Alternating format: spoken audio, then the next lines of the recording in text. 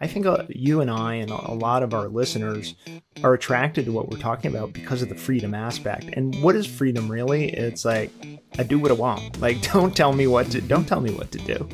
Hello and welcome to the Optimal Agency Podcast. My name is Patrick Cummings. I'm joined as always by John Gilson.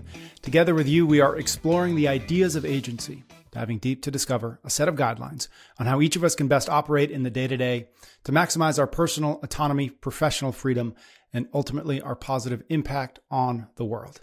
Thank you so much for tuning into the show this week. How are you, John? I'm amped, Patrick. I'm amped. Amped. Well caffeinated. That's how we are today. Which is important because we're going to talk about taxes. And I feel like in a conversation about taxes, you at least need to be well caffeinated. I do it for the intrinsic interest. All right, so we're going to dive back into our rules of wealth. Just as a general overview for folks who maybe are new, we have been going through each one of the 6 rules of wealth, as we have also been going through the rules of health and the rules of time freedom.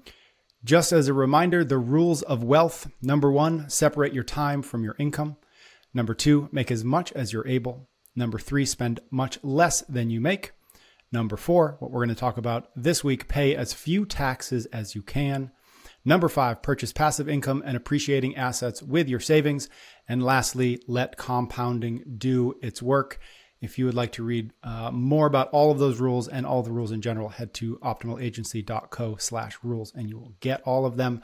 I would like to start this conversation with something that you and I have talked about before, and I'm going to quote you to you, and pardon me for doing so. But this is something you said to me when we talked about taxes before. You said taxes are a 4-letter word that has 5 letters in it. People avoid taxes because it feels like something punitive for having made money, and because people usually don't see the benefit of them. So I thought that would be a good entry point into this conversation about taxes. Take that for what you will, and let's dive in. There's a cultural zeitgeist in America that taxes are a bad thing. And I think it's worth understanding 2 things. One, what are they for, right? Why do I pay them? The next thing to understand is that there's a difference between disliking paying something and having a license not to understand it, and having a license not to optimize against it. And I think it's really easy to conflate the 2 things. It's easy to say, hey, by way of analogy, I don't like running, so I'm never going to go jogging. The difference here is running's optional and taxes aren't. And so I need you to like it whether you do or not. And the reason is really simple. You will either make more money by getting a raise, or you'll make more money by keeping the money you're already making. One of those 2 things is just easier. And so if you can optimize your behavior against taxation and let go of essentially the bad ramifications or that bad self-identification around that, you'll in fact just make more money to have more money to invest, and you'll be kicking off that self-perpetuating cycle of wealth building. I want to get into some of the strategies to actually start to do this, to start to follow this rule of paying as few taxes as we can. But what you just said is really interesting to me, in the sense of like, I know you don't like running, but you have to run, right? I know you don't like taxes, but you do need to understand taxes. Any advice on how to connect things that do matter to this thing that we don't want to make matter, right? In other words, any advice on how to get our minds around, get our head around caring enough about taxes to understand them? Mm-hmm. Patrick, you're getting a $15,000 tax refund. Right. So if I say that to you, all of a sudden taxes go from being a bad thing in your mind to a good thing, because you're getting a check for 15 grand. Right. And I think that when we understand at the end of the day that this is really a cash flow problem, right? Are you keeping more of the money you're earning? That it's easy to get there. I think, though, to connect it to our rules of wealth, what we want to think about is, okay, so we've told you to make as much money as you're able. And then we've told you to spend much less than you make, the difference being your savings rate. The higher your savings rate, the faster you build wealth and passive income. The faster you build passive income, the freer you are. You can think about being good at taxes as essentially having more savings to increase your savings rate, because those dollars that you pay out to your municipality, to your state, to the federal government are dollars you'll never see again. So every one of them that you're able to capture back is freedom in the form of investable assets to create passive income, to give you ultimately that break we're talking about, which is separating your time from your income. Before we dive into the strategies, and I've got a couple that you and I have chatted about before, and anything else about taxes, about this particular rule that makes sense before we get into some of the nitty gritty, some of the tactical stuff? Yeah, I think it's worth talking about, first of all, as I alluded to, why do taxes exist? Okay, so taxes are in essence a wealth redistribution mechanism. What they do is they first fund infrastructure. They fund the roads, they fund your sewer, they fund the water, the electrical grid, all the things that would fall prey to what's called the tragedy of the commons if taxes didn't exist. In other words, none of us are incentivized alone and unfairly to pay for, let's call it, the power plant that powers our homes. But all of us together are incentivized to do it, and some of us have more money than others. And so the tax code is set up initially to tax the wealthier at a higher rate than those with less wealth or less income, probably more accurately, and to bring that money together into a pool that funds our common needs. And so infrastructure, safety, your police, fire, etc. So understand you are paying for something. Right? You're paying for the fact that stoplights downtown work. You're not running into each other. You're paying for the fact that the U.S. Navy is in the Taiwan Strait, keeping the Chinese from taking over Taiwan, and therefore, frankly, the main manufacturers of every piece of electronic gear you're currently looking at. So there's a rationale for it. I think the other thing to understand about taxes is that there are really two different tax systems, and this is a bit of a false construct, but it is accurate. There's one for people who are investors, and there's one for people who make their money by working. So there's income taxes, and then there's capital gains and dividends taxes.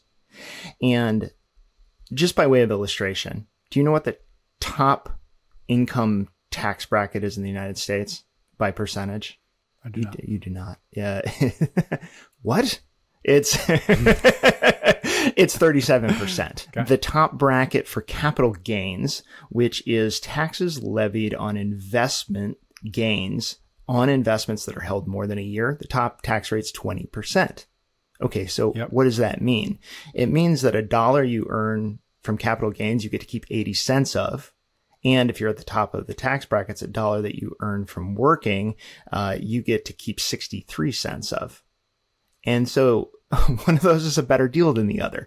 And the tax system is structured so that essentially you will participate in capital formation. You will participate in investing in the next big companies within the United States through an S&P index fund, through investing in privately held businesses. And as a reward for taking that risk, you'll pay less taxes when you win.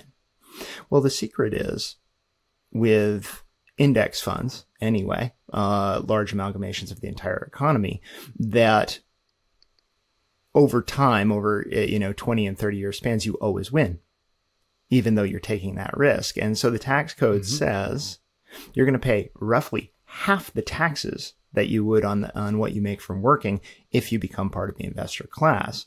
And so what we want to do is we want to make as much as we're able. We want to spend much less than we make. Part of spending less than you make is not paying it in taxes. We want to invest the difference, and then we become the people who are taxed at a lower rate when the majority of our dollars in the door, which we don't care how they're classified, are taxed less. You hinted at it, but I think it's worth unpacking a little bit, which is the incentive structure that kind of underpins the tax structure, at least again here in the U.S. And by which I mean the investor class, as you just put it, is incentivized, or the tax code incentivizes people to be in the investor class.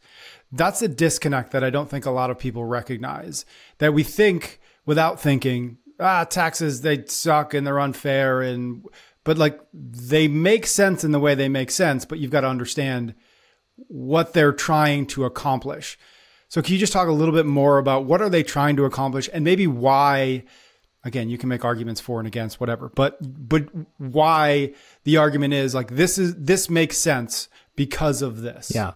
So democratic capitalism is the most successful structure at creating economic productivity in the history of the world. The United States per capita is literally per person the richest place that's ever existed because of a system that essentially says, if you put your capital, your savings at risk, okay, you will be rewarded to a high rate, but most of your investments will fail. In other words, when you look at new private businesses forming, okay, what do? What they're trying to do is they're trying to capture purchases, which they then pay to employees. Those employees pay taxes on their wages. Okay, so that finances the government.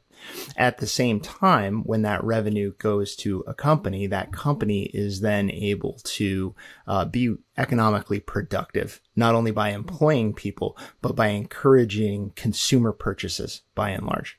And 2/3 of GDP, the gross domestic product in the United States, is driven by consumerism, the purchase of things essentially that are elective that we don't need, which is crazy. But that movement of capital, right, from the investor through the employees yielding taxes and then yielding profits for that company, essentially is the engine by which the U.S. has experienced GDP growth over time.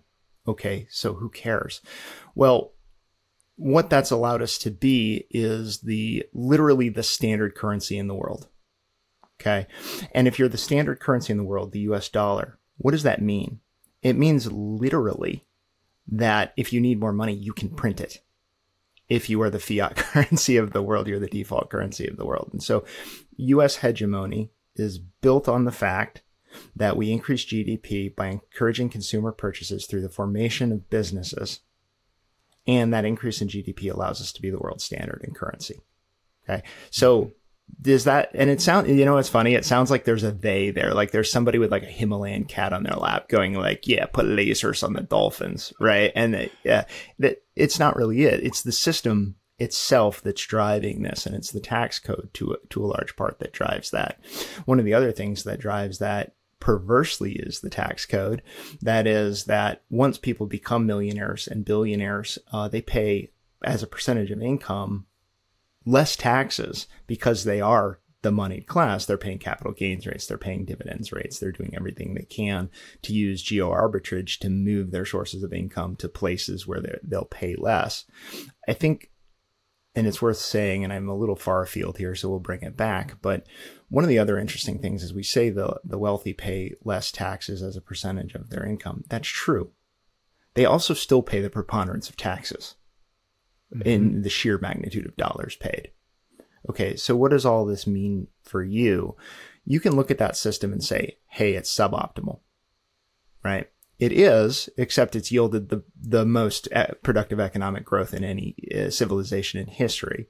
And so you can then make the choice, okay, do I fight against this and say, hey, I don't like this? And there are reasons to. Or do you say, I think I'll participate because that's going to benefit me and my family and, to whatever element of patriotism you still have in your body, this country. Okay, so that's a good segue into the actual strategies, some of the actual tactics. 2, as the rule says, pay as few taxes as you can. And I guess I'll start with two caveats. I've got a couple strategies we're going to dive into, but 2 caveats. 1, and this is probably a strategy. We're not tax experts. We're not tax accountants. We don't play them on the internet. So go talk to an actual tax professional before you do anything. And then 2nd, what we're not saying is don't pay taxes. What we're not saying is cheat on your taxes. The rule clearly says pay as few taxes as you can. Okay, so those are my 2 caveats before we dive into this. I've got 4 strategies that you and I have chatted about before. And I'll just give them first, and then we'll start with the first one and see where the conversation goes. So the 4 strategies: move to a low tax state. Number 2, utilize tax advantage accounts. Number 3, form an LLC. Number 4, move income from active to passive. So lots inside each one of those, but let's go with the first one first. Move to a low tax state. Yeah, you have very little choice as to whether you pay federal taxes or not. Obviously, there are ways to manipulate your federal tax burden, but much more within your control is where you live. And so, Patrick, as a homeowner, you pay property taxes. You also may, in your state, pay income taxes. You also, in your state, may pay sales taxes. And you'll pay your state for your investment gains and your dividends. Well, there are some states where there is no sales tax.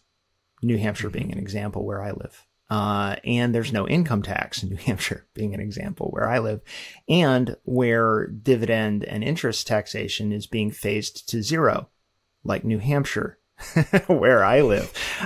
You're noticing a trend. Yeah, you may be sensing a trend in my thinking here. But if you look, you'll see that I believe, and this is directionally accurate, there are, I think, 6 or 7 states with no income tax. And I think that we've got an unprecedented opportunity as knowledge workers with essentially no geographic tether. If you don't need to be at your employer, you should probably move. And of course, there are other considerations. There are family ties, community networks, etc. But the number one thing you can do almost just immediately to change your tax burden is move. And so I did, and one of the really interesting things in Massachusetts, for instance, there's a 5% income tax on earned income. Well, there isn't one in New Hampshire. And if you move to New Hampshire and you never go to Massachusetts to work, for instance, you get that 5% back. Well, let's say you make $100,000 a year. What is that worth to you? Right? It's worth somewhere on par of $5,000. That's a great raise for doing nothing other than moving your stuff. And I realized that, it's funny. We have the HWT score. Yep. This is the one in wealth where people are like, I have never moved my location based on taxes. In fact, Gilson, what are you talking about? This geo arbitrage thing, right. And I understand why people don't move. You get roots and you put them down and you want to stay where you are. I'm just putting it out there that there are lots of free raises to be had. And it's not just through income tax. You need to look at your total tax burden at the local level and say, hey, where is this good? Where is this bad? It's really interesting. So for instance, there are a couple really high tax states. New York State is one of them. Illinois is another. California is another. If you look at net migration patterns within the United States over the last 5 years, what you see is that everybody moved from New York to Miami to Florida, where there's, and by everybody, I mean the moneyed class, frankly, moved to Miami and Fort Lauderdale and Tampa. And Illinois, is showing these migrations to Florida. Texas is another place where there's just these huge inflows. So one of the interesting things is local states and municipalities set their tax code to encourage net inflow migration of people who are moneyed. Why? Because those people will pay the local property taxes. They'll be the people who don't buy the $200,000 house. They buy the $700,000 house and contribute to the tax base, right? So you can almost think about taxes as well as a war for human capital waged by states and countries. And you can participate. Let's go to the second strategy, utilize tax advantage. Utilizing tax advantaged accounts. So you probably know what these are. Everybody listening probably knows about a 401k and an IRA. So both of those say basically you can contribute pre-tax money now. In other words, money will come out of your paycheck. You don't have to pay taxes on it. It can compound and grow in these investment accounts, and you'll pay taxes on on capital when you withdraw it, when it's much larger. Okay. So what this does is it lowers your current tax burden. So if let's say your paycheck's for $3,000 a pay period, and you are putting $500 of that in your 401k, you're only going to pay taxes on $2,500 of it in the near term. Of course, there are some disadvantages to that long term. So there's another kind of tax of retirement savings account called a Roth So you can have a Roth IRA, a Roth 401k. Those do the opposite. You pay taxes on the money now, but you don't have to pay any taxes on the growth. You don't have to pay any taxes on the withdrawals in the future. And you can look this up. I mean, which you choose is based essentially on what your tax rate is now, your effective tax rate is now, and what you think it will be in the future. But the first thing is take advantage of those. You can put $22,500 in 2023 into a 401k. You can put $6,500 into an IRA. That essentially says you can shelter immediately $30,000 of your income. I want to draw your attention to something, though. You have to have the $30,000. So how do you get that? You earn as much as you can and you spend much less than you make. Anything else with the tax advantage accounts worth mentioning? There or? are others, and it pays to educate yourself on these. Health savings accounts are one. Yep. Flexible spending accounts for healthcare are another. There are also plans that incentivize you to save for the future education of a minor. I believe it's a 456, but I'm not positive. I don't pay too much attention to that because it's simply not applicable to my situation. I think in making sure that you are taking advantage of tax advantage accounts, it pays to have a CPA, somebody who can guide you early and often as to what should be going where. Number 3, form an LLC. And then I think there's some bullet points in there, but we'll start there. Yeah. Okay. So we talked earlier about how the tax code incentivizes business formation. Okay. Here's how. So as the owner of a company, not as the employee, but as the owner of a company, okay, you can elect to have all of the profit of that company flow to the bottom line as profit in a straight LLC, and you'll pay taxes on it like it's income. But if you form an LLC, and this starts to make sense when that LLC is making about $150,000 a year in revenue, you can do what's called an S Corp election. And what an S Corp election allows you to do is treat your LLC as a corporation for tax purposes, which means you can pay yourself what's called a reasonable salary. And then any remaining profit doesn't get taxed as income, it gets taxed as dividends. And we talked about this with the top income tax rate being 37% and the dividend rate maxing out at 20%. That's a no-brainer, frankly.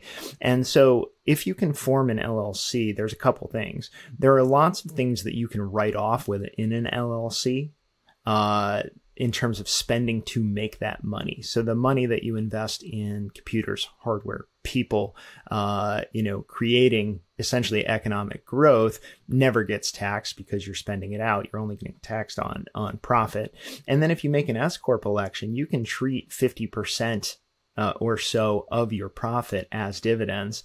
And so you can see that there's an immediate incremental advantage to that. There's additional. So let's say that you form an LLC, and what I really mean isn't, let's not talk about the legal, like you should own a business is what this actually means. And if you own a business and you grow it to the point where it is, Pat, what we call an ATM or airplane money, where it makes money regardless of your involvement, you get to sell it. Okay.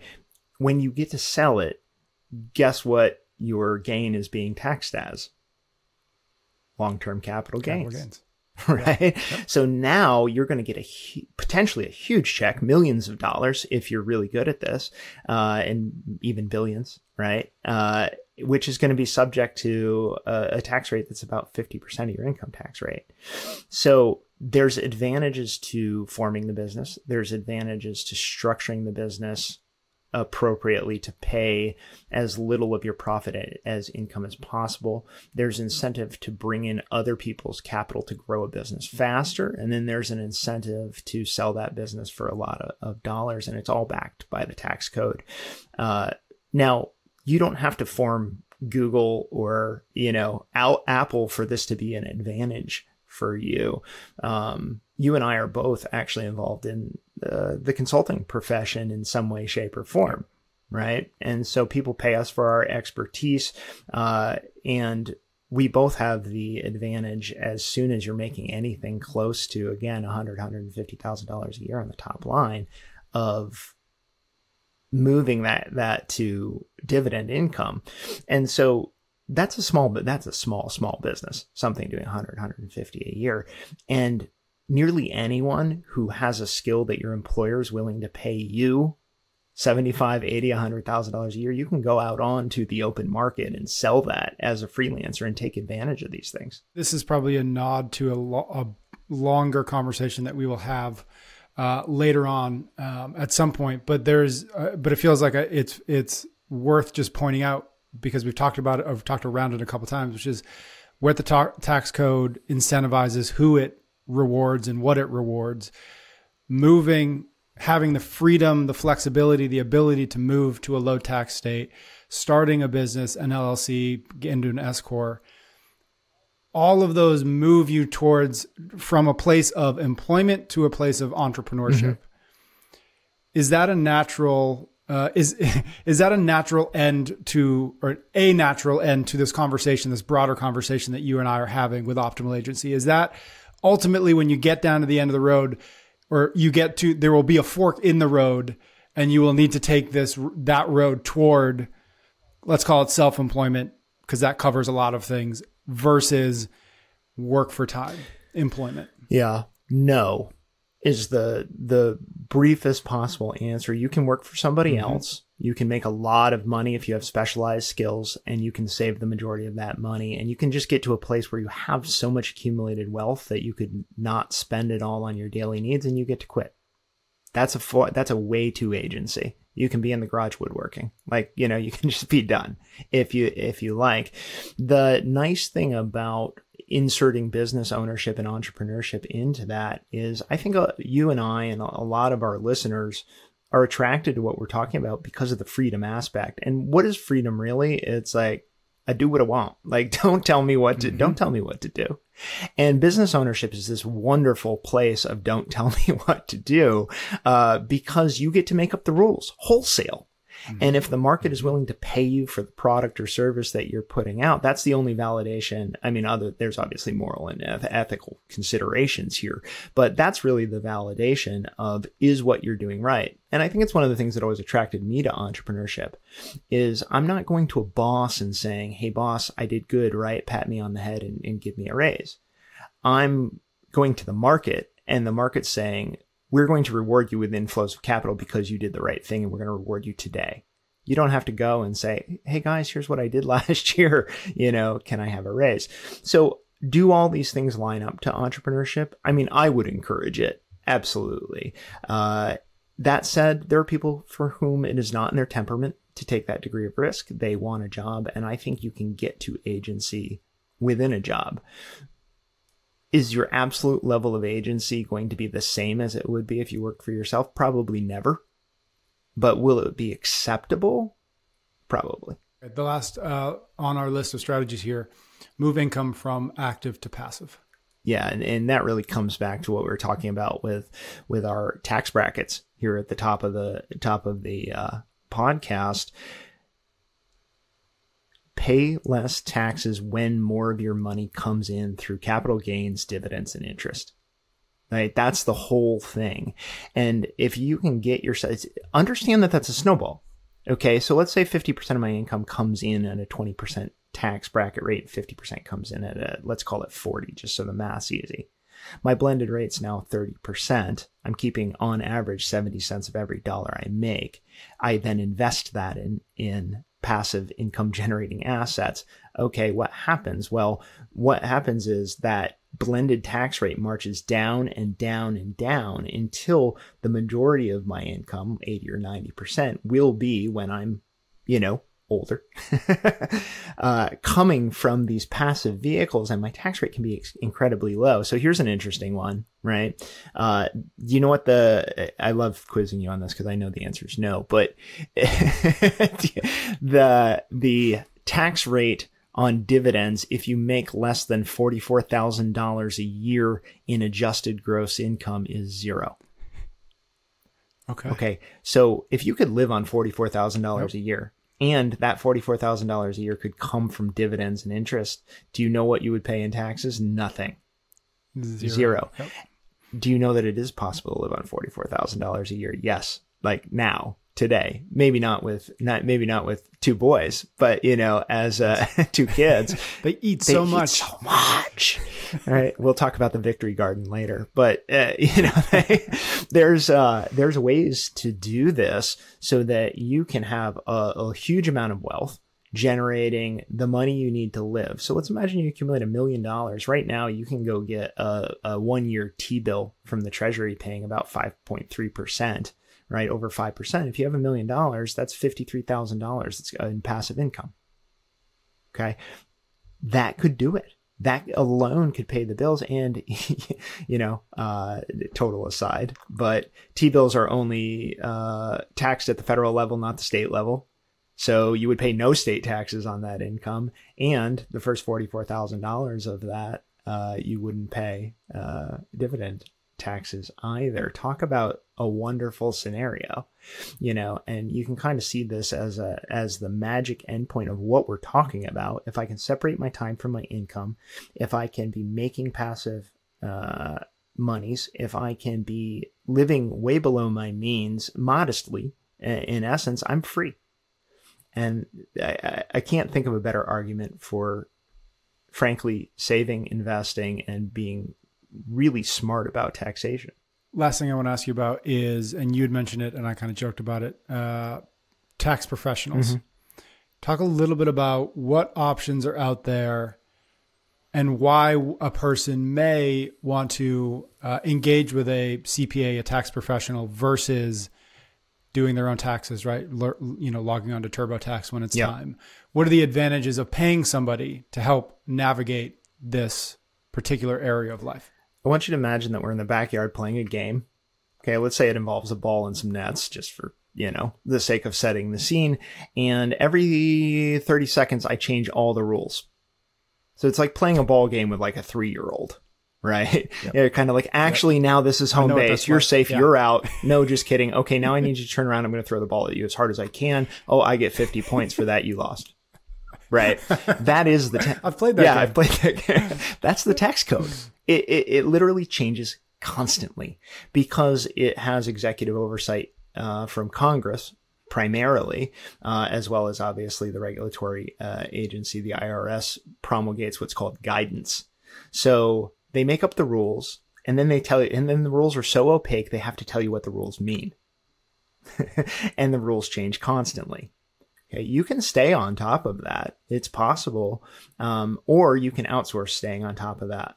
And I highly recommend the latter, because when you outsource it, that person, it's their life to understand what's going on, what's changed, where the advantages are. People think, I don't have that much money. I'm not going to pay $500 or $600 or $1,000 to a CPA to do my taxes. Wrong.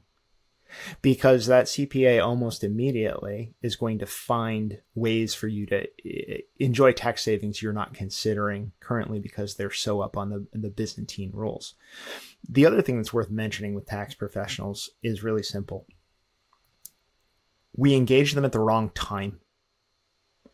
So your standard kind of work for income human goes and talks to their CPA sometime, if they're on it, in January or February of the year taxes are due in April. It's too late. Yep. In other words, tax years, when you're filing your taxes in April, you're filing them for the previous year. So anything that you could have done that your CPA could have recommended that you do to reduce your tax burden would have needed to be done in essence by December 31st of the prior year. Now, that's not anything. So for instance, you can still make IRA and 401k contributions, almost right up until the deadline, I believe.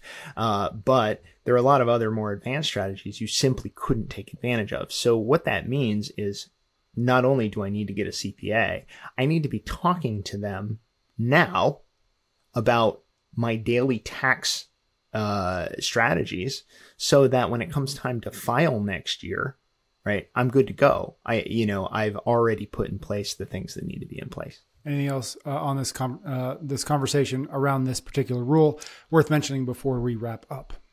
A dollar is a dollar is a dollar that you keep. And so whether you keep it because you got a raise, whether you keep it because you didn't pay taxes on it, whether you keep it because you saved it, It's all the same. At the end, it is grist for the mill of your generation of passive income. And so pay attention to this. Odds are that it's worth thousands and thousands of dollars to you today to turn your focus onto your tax rates. Excellent. Okay. Thank you, John. Thank you, everybody out there, for listening. If you want to learn more about Optimal Agency, head to optimalagency.co. You can read all of the rules of health, wealth, and time there. Be sure you are subscribed to the show wherever you are watching or listening to this. John and I will be back next week for another episode of Optimal Agency.